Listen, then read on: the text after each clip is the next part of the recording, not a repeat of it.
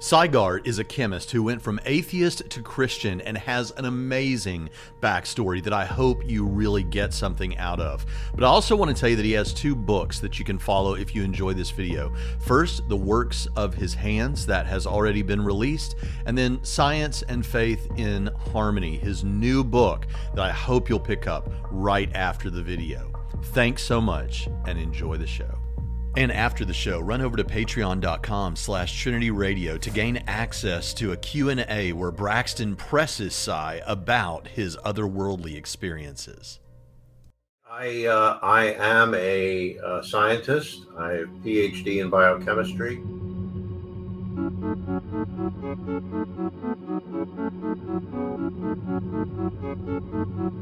I published about well over 200 peer-reviewed papers in the literature.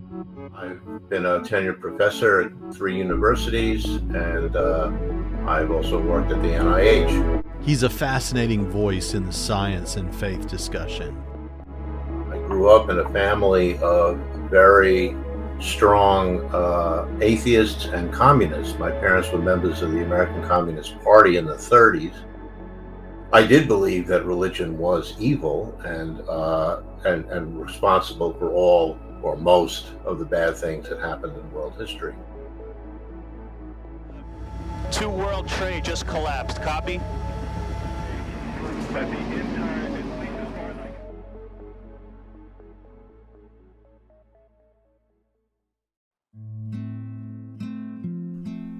To understand more about his story, let's get back to Cy growing up in an atheist communist household. Their atheism was probably at least at the level of some of the most militant atheists around today, which was unusual at the time. And I grew up with an absolute certainty that there was no God. The whole idea of God was ridiculous. My father was also a chemist, so he was also a scientist, and I believed in the materialistic worldview very strongly.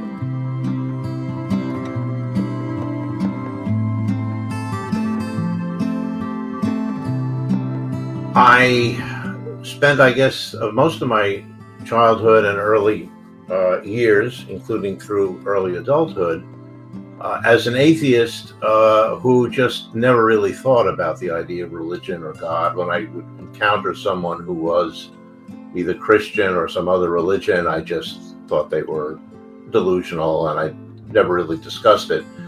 This was in the days before New Atheism, when atheists were encouraged to, actually confront the evils of religion and the falseness of everything related to God. I did believe that religion was evil and responsible for all or most of the bad things that happened in world history. So now I'm a Christian, and how did that happen?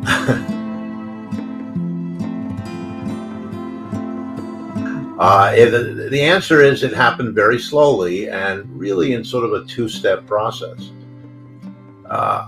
In graduate school, and as I was studying science, had a bachelor's degree in chemistry, so I learned some physics as well.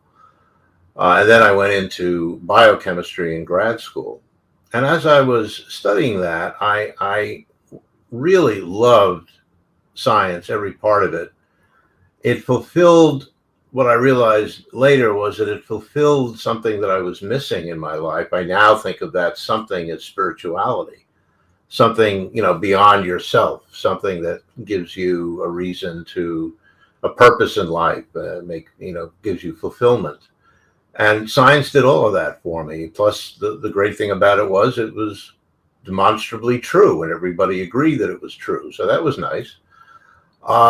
And so I was really excited to learn, the details and the secrets of advanced biochemistry, which some of those things are just not well known by the general public, because it takes a lot of effort to really understand and learn that material.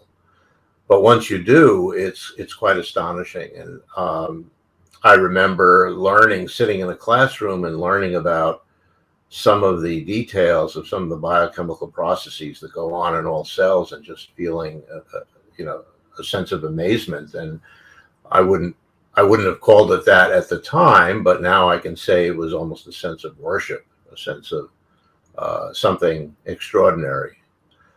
And so that was how I started out, and that continued for quite a while. However, there were a few little cracks in my worldview. Some of them were actually political. One thing I couldn't understand was, of course, I was very active in civil rights. This is in the 60s, and I was very interested in justice and fairness for African Americans. And I couldn't understand why so many of them were Christians. That didn't make sense to me. I went to a very left-wing camp a couple of years, and we used to sing Negro spirituals, and that included, references to Jesus Christ, who I knew was a made-up mythical being.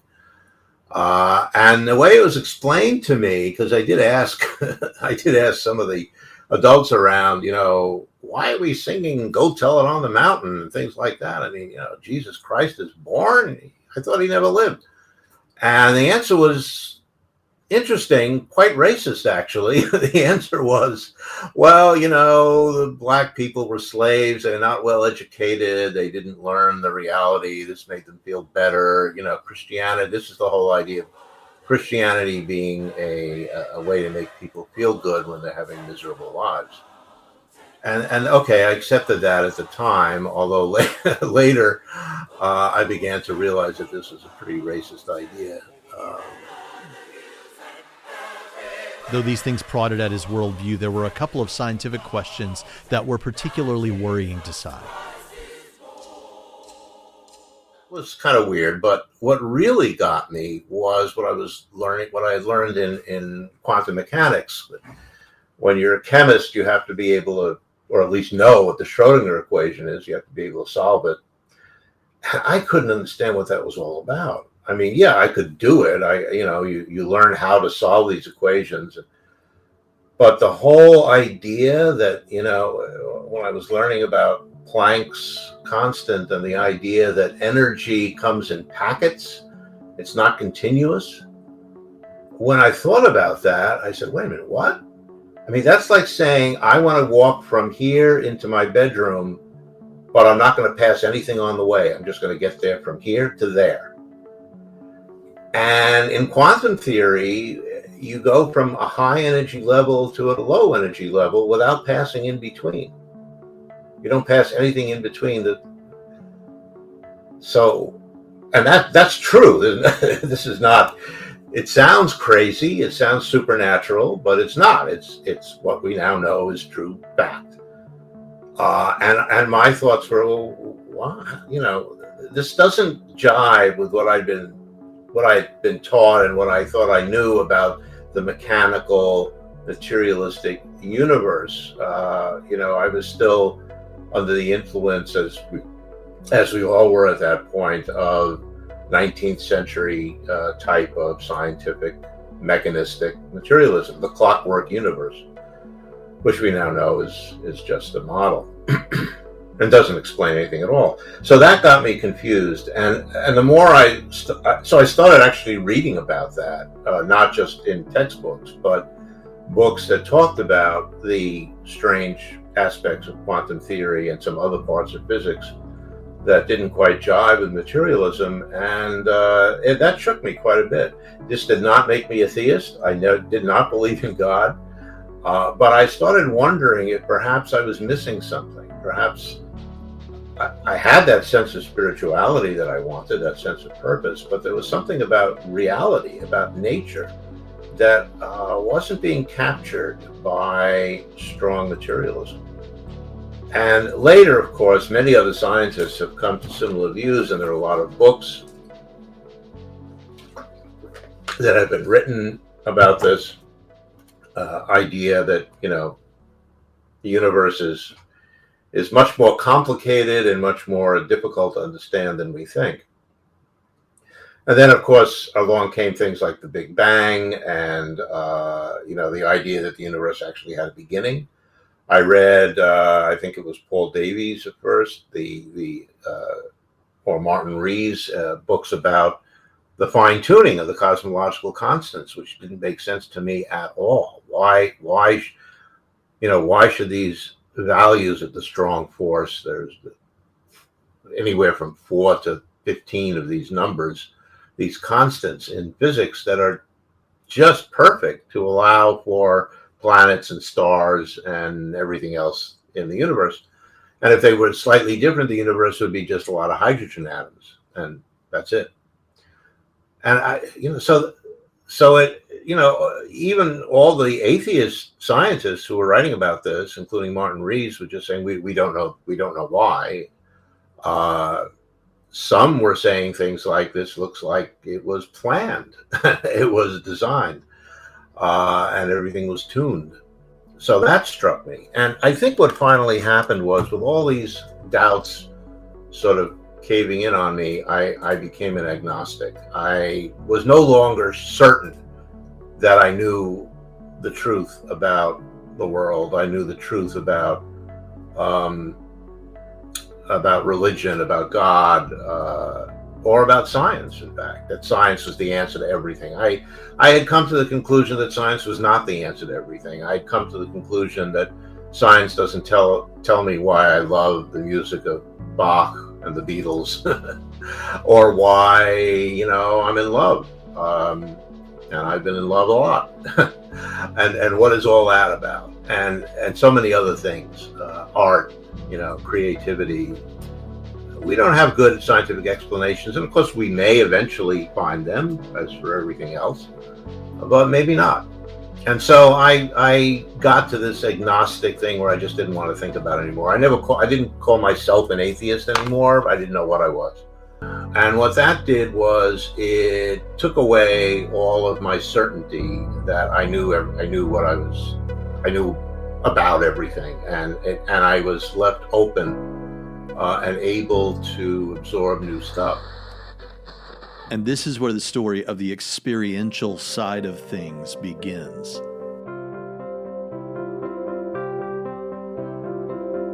And one of the new things that happened to me somewhere around there was I met several people who were Christians, one of whom was a good friend, and she asked me if I would go to church with her. I had never been in any house of worship in my life. And I'm in my 40s.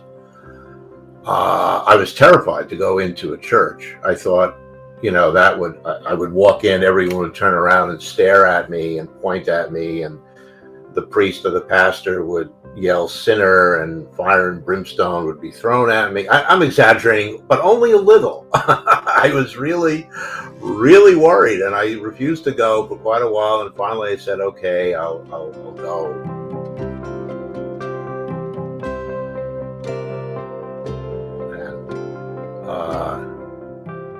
And it was a Catholic church, and I was amazed at what happened, which was exactly the opposite of what I expected. Nobody said anything bad to me. Somebody even shook my hand and said, "Peace of Christ" to me, which I didn't know what that meant, but okay, it was nice.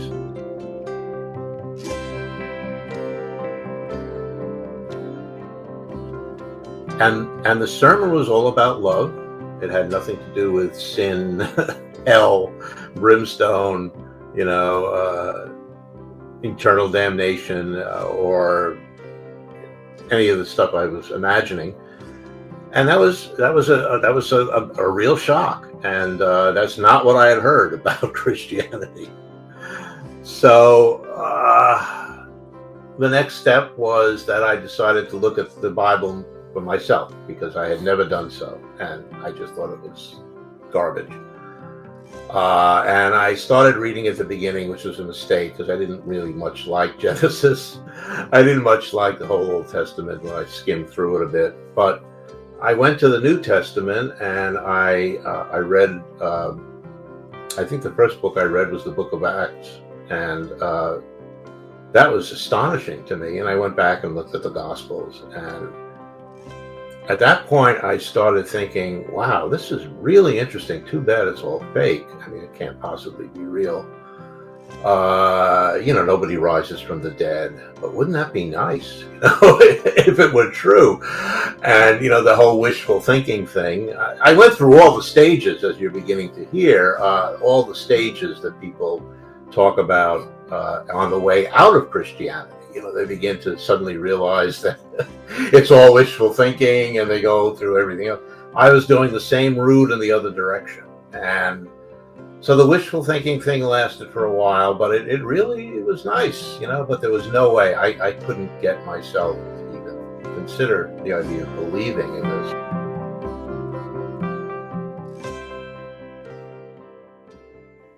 However, and here's where the second stage really comes in, I had a number of dreams that were very difficult for me to understand because the first two occurred while I was still an atheist.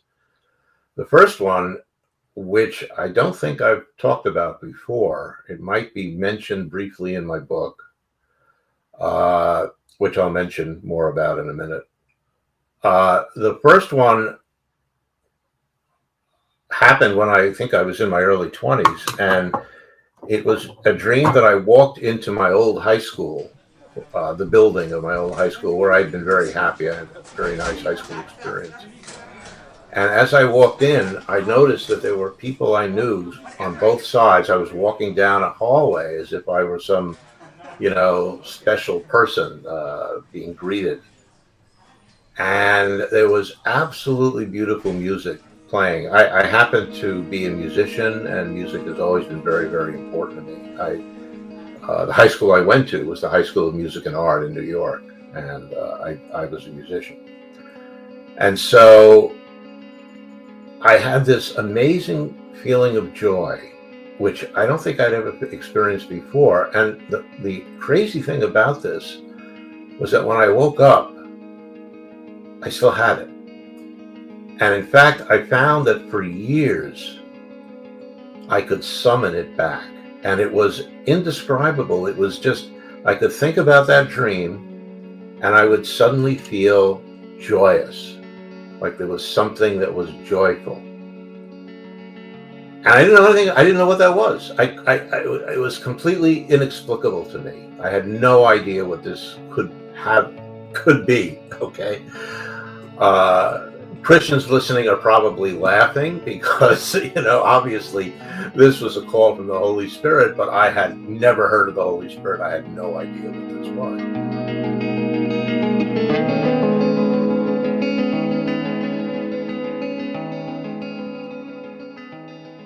So that was the first dream. And much later, I had another dream, which I have talked about and which is in my book. The book, by the way, is called The Works of His Hands, a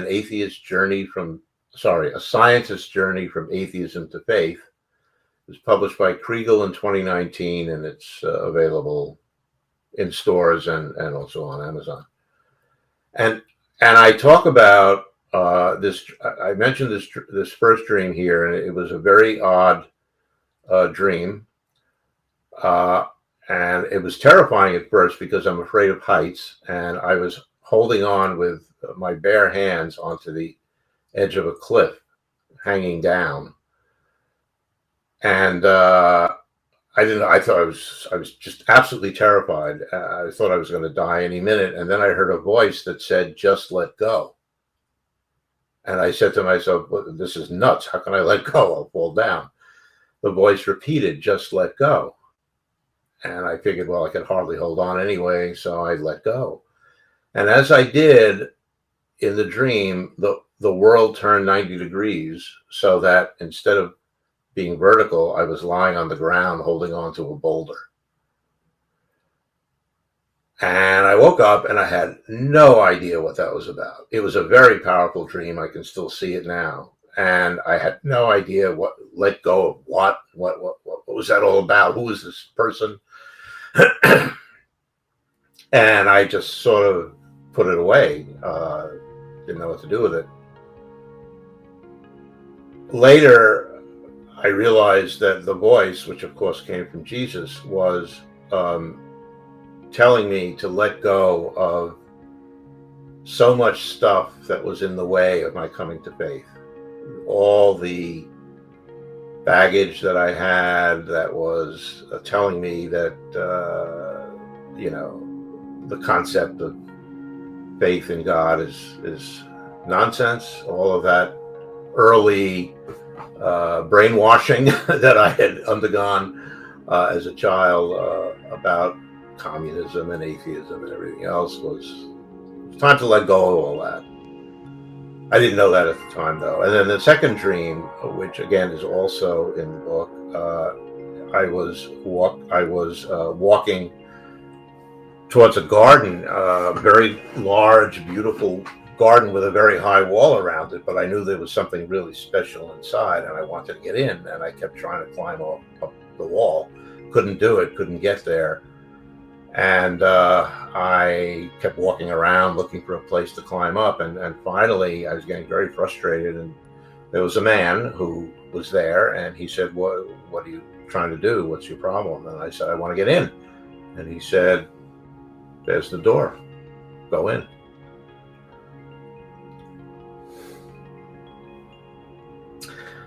I always get a little emotional on this one. So I walked in, and there was the garden, and I was inside, and I woke up. And this time, I knew who he was, and I knew what the dream was, because by then I had been reading the gospel, or I had just started reading the gospel, but I had not actually read the line that says, "Knock, and it shall be opened," because I remember when I did read it, and I said, "Oh, that was in my dream." So, I hadn't seen it before. And that was a very powerful experience. And at that point, I started thinking, I'd gone to church a few more times, and I was thinking, I really need to get here. I need to do this. But I couldn't do it. I couldn't get over. I kept saying, you're a scientist. You can't believe in this. It's just, it was so hard. And finally, the Holy Spirit probably threw up his hands and said, okay, I got to get involved with this guy. He's not going to come by himself. In the space of one car ride, 2 messages came, one from the radio and one from somewhere else. And then I had a waking experience where I was driving my car and listening. Again, this is also in the book, listening to a preacher on the radio. This was somewhere in the middle of Pennsylvania. And I was listening to the preacher, and he was really good. I wasn't really listening to what he was saying, but, his voice was terrific. His, intonation. It's probably like you, Braxton. I mean, it was really, it was really good. The Word of God is dated. It's out of date.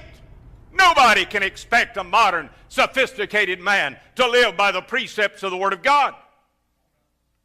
So as a result of that, the Word of God ceases to be the measuring instrument by which they regulate their lives. The Word of God just is to be ignored. Listen, and I finally turned it off, and I said to myself, well, I like to talk. What would I do if I gave a sermon? That would be funny. And I started thinking, well, I'd probably talk about science and, biology and how that fits in with some ideas about God.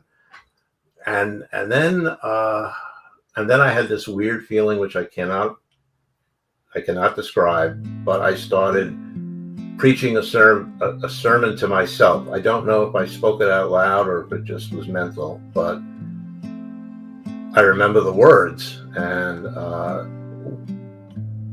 that sermon, which is written in the book because I had written it down later, was all about love and the fact, and I could see myself talking to a crowd, actually, a crowd of people, and in some kind of an outdoor, like I said, I must have seen some photos of tent revivals or something like that, and I was telling them that Jesus Christ if they were worried that they were sinners and that Jesus Christ was upset with them, they shouldn't, because he loved them, and I know that because he loved even me.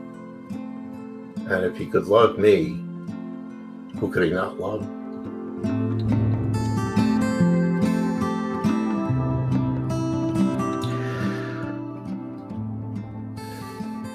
Those were not my words. They didn't come from me. They came from outside, and they came through me, and I pulled the car over. Actually, I pulled it over earlier, luckily, and I just broke down, and I became a believer, and that's where I am today.